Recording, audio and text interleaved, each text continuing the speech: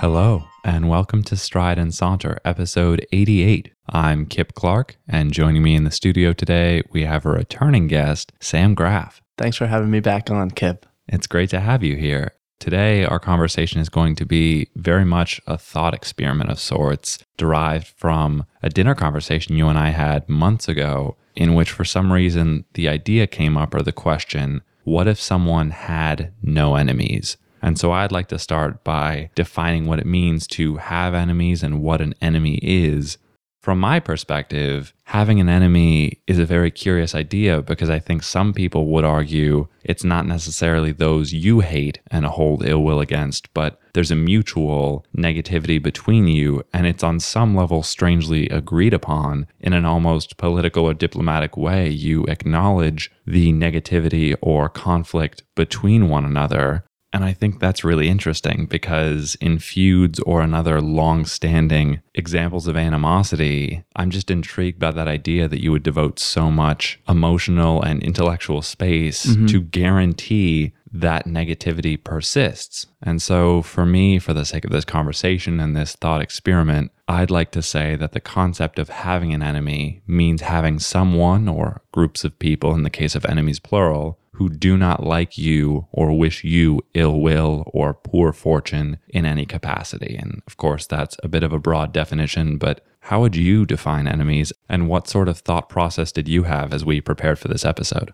Well, it's interesting that you should say that you have conceived of an enemy as a person or a group of persons that harbor some ill will towards that subject individual, because I thought of the same thing as I was preparing the first question that I asked myself is what an enemy was. And the definitions or the characteristics of an enemy that first jumped to my head were kind of based in the subject. And you kind of mentioned this, that there's a relationship of a give and take. There's kind of a mutual agreement for the subject to consider the enemy an enemy, and for the enemy also probably to consider themselves an enemy of the subject. And this is just another example of that dichotomy, the mutual nature of our definitions as humans and our relationships.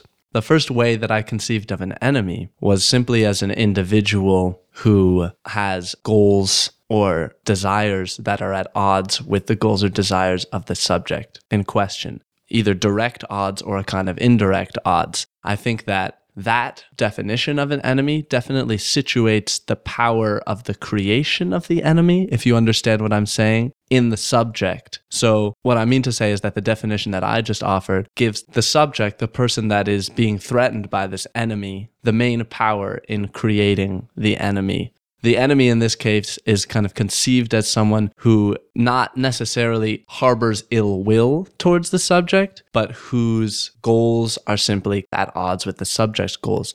In this situation, the enemy wouldn't even necessarily have to know about the existence of a subject, which I think is an interesting point and something we could get into later on in this discussion. That was the first way that I conceived of it. And then I immediately made the same jump as you, as I said, towards this idea of the mutual creation of the personality or the character of the enemy. Something that takes place on the part of both the subject and the enemy in question. It was interesting what you said about the amount of energy some people will expend in things like grudges. These things are very common in human culture and society. And I think there are very few of us that can say that we haven't harbored ill will towards someone over an extended period of time. That signifies to me that there must be some reason that we do it. We must feel that having an enemy is in some way a good thing for us. Puts us either in a position of power or maybe makes us more powerful as an individual. Maybe it helps us learn something about ourselves. I don't know. So that's of particular interest to me in this discussion too.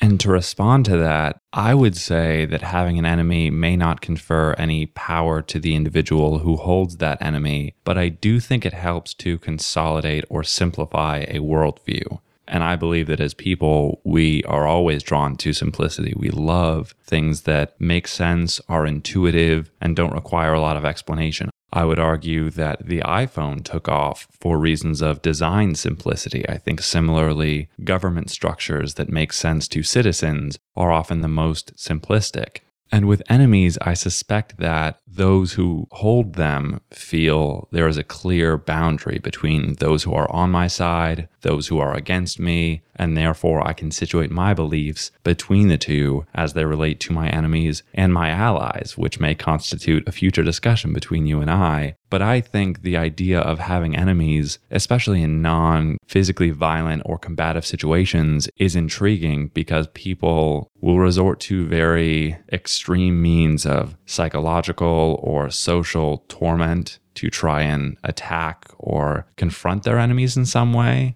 And I don't think that behavior is beneficial to anyone in the long run, because that mentality of having enemies is something that becomes very contagious from my perspective. And so you harm someone else because they are your enemy in whatever means of harm you feel justified to take. And many people, in a very understandable way, will respond with equivalent, if not greater measure. And so the eye for an eye mentality comes into play. And to me, that's the danger of having enemies from an outward perspective, my enemies or people that I find are deserving of harm in some way, I find to be very energetically expensive. But as we go about our lives and interact with the people in our world and the world itself, it makes sense that different philosophies will eventually butt heads and collide with one another. And so I think the idea of making enemies is a philosophy and a pre-existing belief of how you are going to handle any sort of confrontation, which doesn't need to be a conflict necessarily, and is only by definition an engagement or encounter between two or more parties. And so I think the idea of having enemies is a belief that enemies are worth having. And I'd like to ask you if there have been experiences in your life that can be anonymous, if anecdotal, in which you've learned that someone was, for the sake of our conversation using the term enemy, an enemy of yours that you had not previously known of.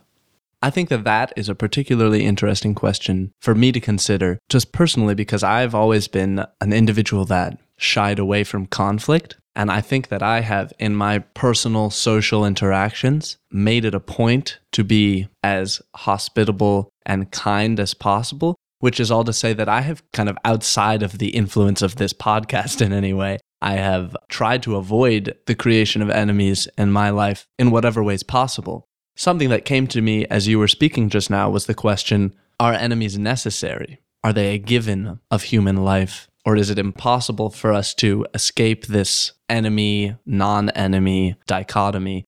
I've certainly had instances over my life of conflict, but something that's interesting to me right now as I think back on them is that I don't know if I would define any of those people with whom I had these conflicts enemies by your definition of the word, which is to say that they wished me an exclusive or explicit ill will in some way. I think that at the time that we were having the conflict, perhaps they did. I'm thinking now of small physical fights that I might have gotten into in like elementary school or something like that. In those cases, I think there may have been a specific ill will in the moment of physical contact and of fighting. It's hard for me to believe that there was any explicit ill will towards me as a person or as an individual. That was never expressed to me by these people that I can remember. I personally have made an explicit effort not to think in terms of distaste for an individual or hatred even of an individual, but instead to think in terms of those specific circumstances and goals. So it's interesting that I should be asked that question about conflict, although perhaps I should have seen it coming.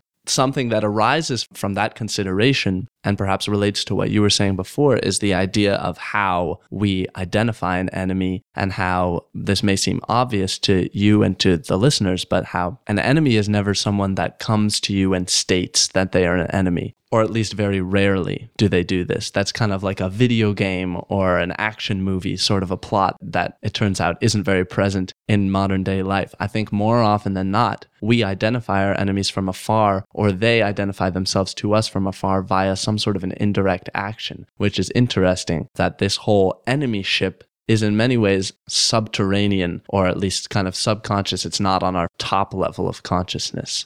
I absolutely agree with you. And to touch on what you had said about your personal experience, it doesn't surprise me at all. In fact, whether you would admit it about yourself or not, you are a very easygoing and friendly person who I think would be hard to have as an enemy for that very reason. And later, I'd like to talk about the social fear, perhaps, of having enemies and how that might motivate us. But I really love what you said about the indirect channels through which we learn about enemies, because I was thinking of hypothetical examples where we hear of someone's terrible ex or someone else that they knew about. And because of our allegiance to this person that we know in our life as a friend or a family member, we suddenly have a new enemy without meeting them. And as you said before, there are certain people that we don't meet or never know that we consider our enemies. In fact, as war has developed as a human pursuit, there are people who have been shot, bombed, killed, etc., from such long distances or from so high up in the air or from so far away that human beings not only have these enemies conceptually in their minds, but have killed people that they have never seen before. And that as a concept terrifies, concerns, and simultaneously fascinates me, because I wonder, had war not evolved the way it has, with weapons allowing for greater distance between combatants or between victims and assailants, I wonder if we would see death and tragedy and slaughter on the large scales that we have. Because I do believe, in my idealistic perception of the world and of people, that if we knew the people we considered enemies more thoroughly, we might not side with them, but we would at least see a better perspective of why they acted the way they did. And of course, this is a very militaristic sense of the word enemy.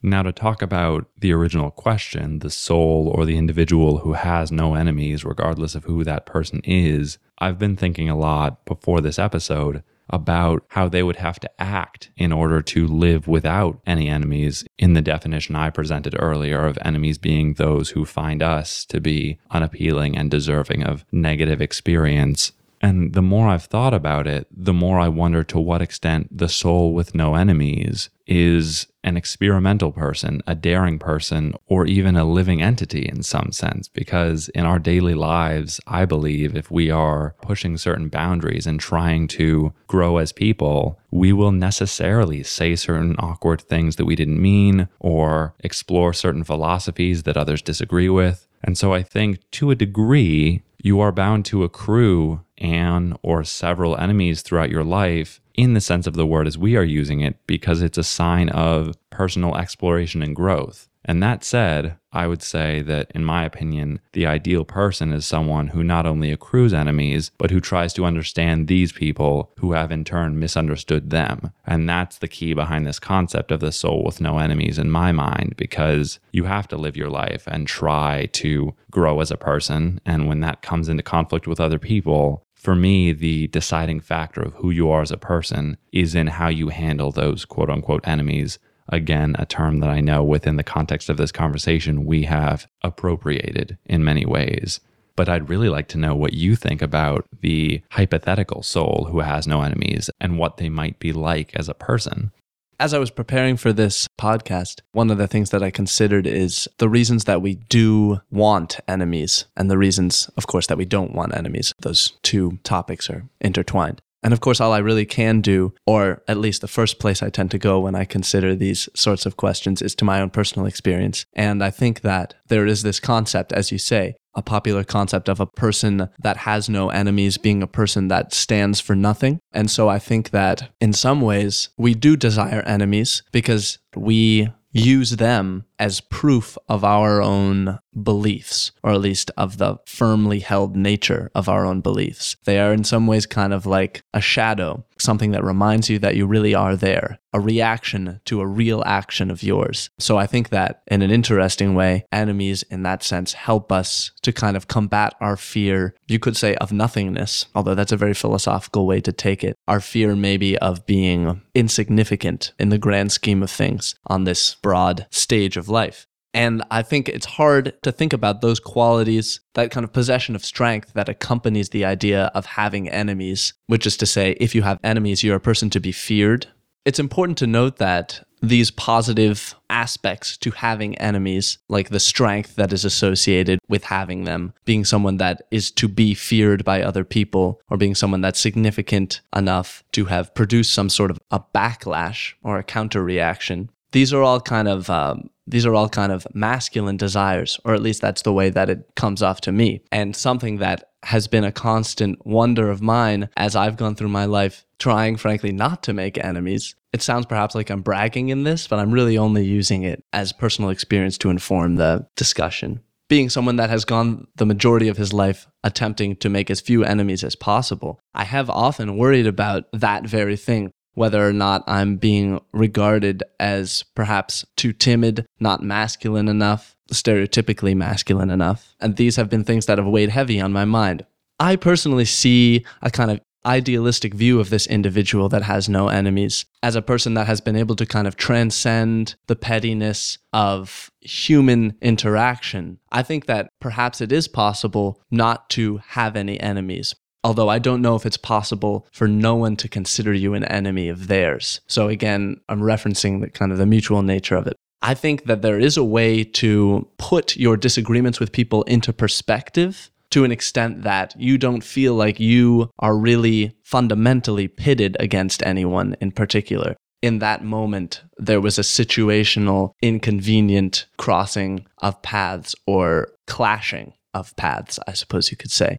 Those are some really great ideas. And one of my favorites in there is that sense of strength that we draw from having enemies. And perhaps we would have been better suited in this conversation to explain that there are different sorts of people who can oppose us in different ways. You could classify that. I think of rivals and opponents as two other terms. And I think there's great value in that. And it's all about how we conceptualize of the people on the other side of the debate or the coin or the discussion or the argument or the life that we are enjoying or experiencing. And in politics, I think a lot of professional politicians view their opponents as enemies when they could view it as a rivalry or simply a professional opposition. It's a lot about how we conceive of those who are quote unquote enemies. And I also appreciate your use of the word transcend, or a human who transcends the pettiness of typical human interaction, because I think the soul with no enemies could be someone who in the past had enemies and has overcome those disagreements or explained those disagreements or made allies out of former enemies, again, using these terms a bit loosely, in order to become a better person. It is important to have certain pushback because no person has ever had ideas that were 100% solid or beyond the realm of question. No one's actions, I would contend, are ever objectively good. They may be good in a utilitarian sense, but these are, of course, very theoretical questions.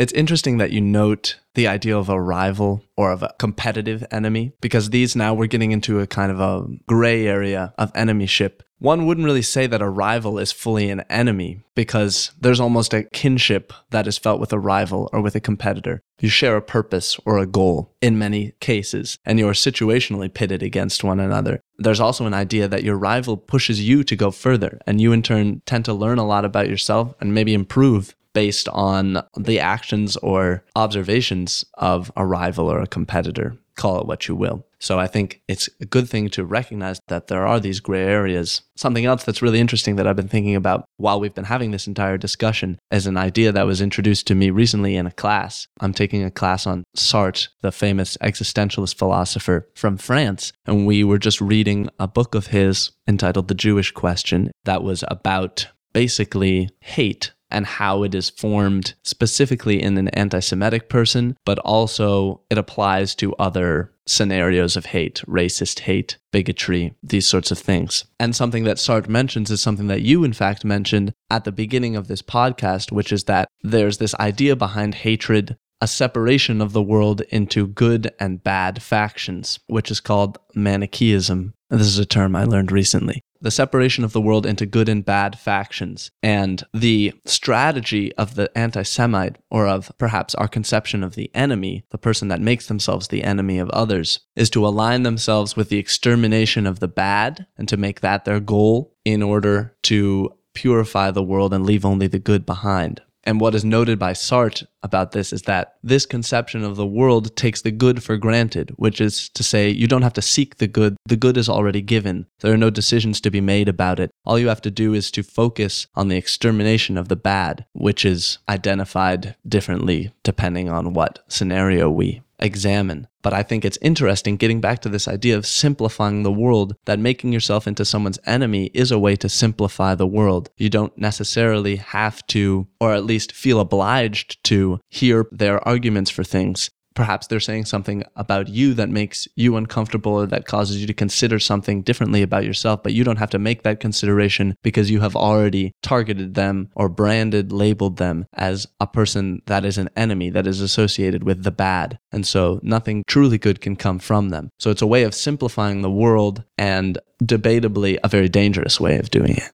I really value that connection because I think applied to enemies and this idea of one who has no enemies, the belief that getting rid of your enemies or eliminating the bad is identical or similar to finding the good, I don't think it's quite the same, because logically speaking, if you removed every enemy you ever had, you wouldn't necessarily be left with only allies. You might be left alone with no enemies, and that's it. And so I suspect that philosophy could be applied here, and I would draw my thoughts in this conversation to a close by saying that you can focus on enemies or the lack thereof, but you should also think about the people who are on your side and those who believe in you, why they believe in you, and what you can do to reciprocate their support of you as a person. And I think the focus on enemies is a potentially dangerous one, to use a phrase that you had used earlier. And before we do close the episode, what are some things you would like the audience to consider after hearing our conversation?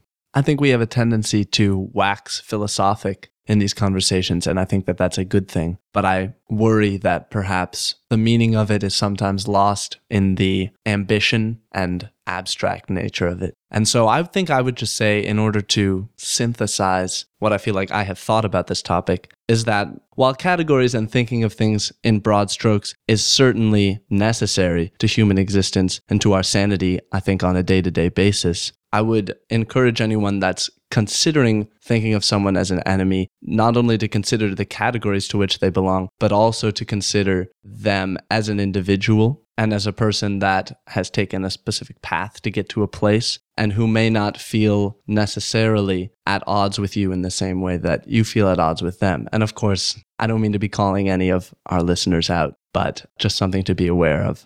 I feel similarly, and I would encourage anyone who feels that they have made enemies to reconsider how that other person might see them, and perhaps the possibility of conversing with that person and asking them if there are in fact conflicts which need resolution. And for those who feel that they should make enemies and could grow from their enemies, to think on that verbiage and why you would choose the word enemy instead of opponent or rival, and to what extent that might benefit or hurt your experience and your pursuits in life.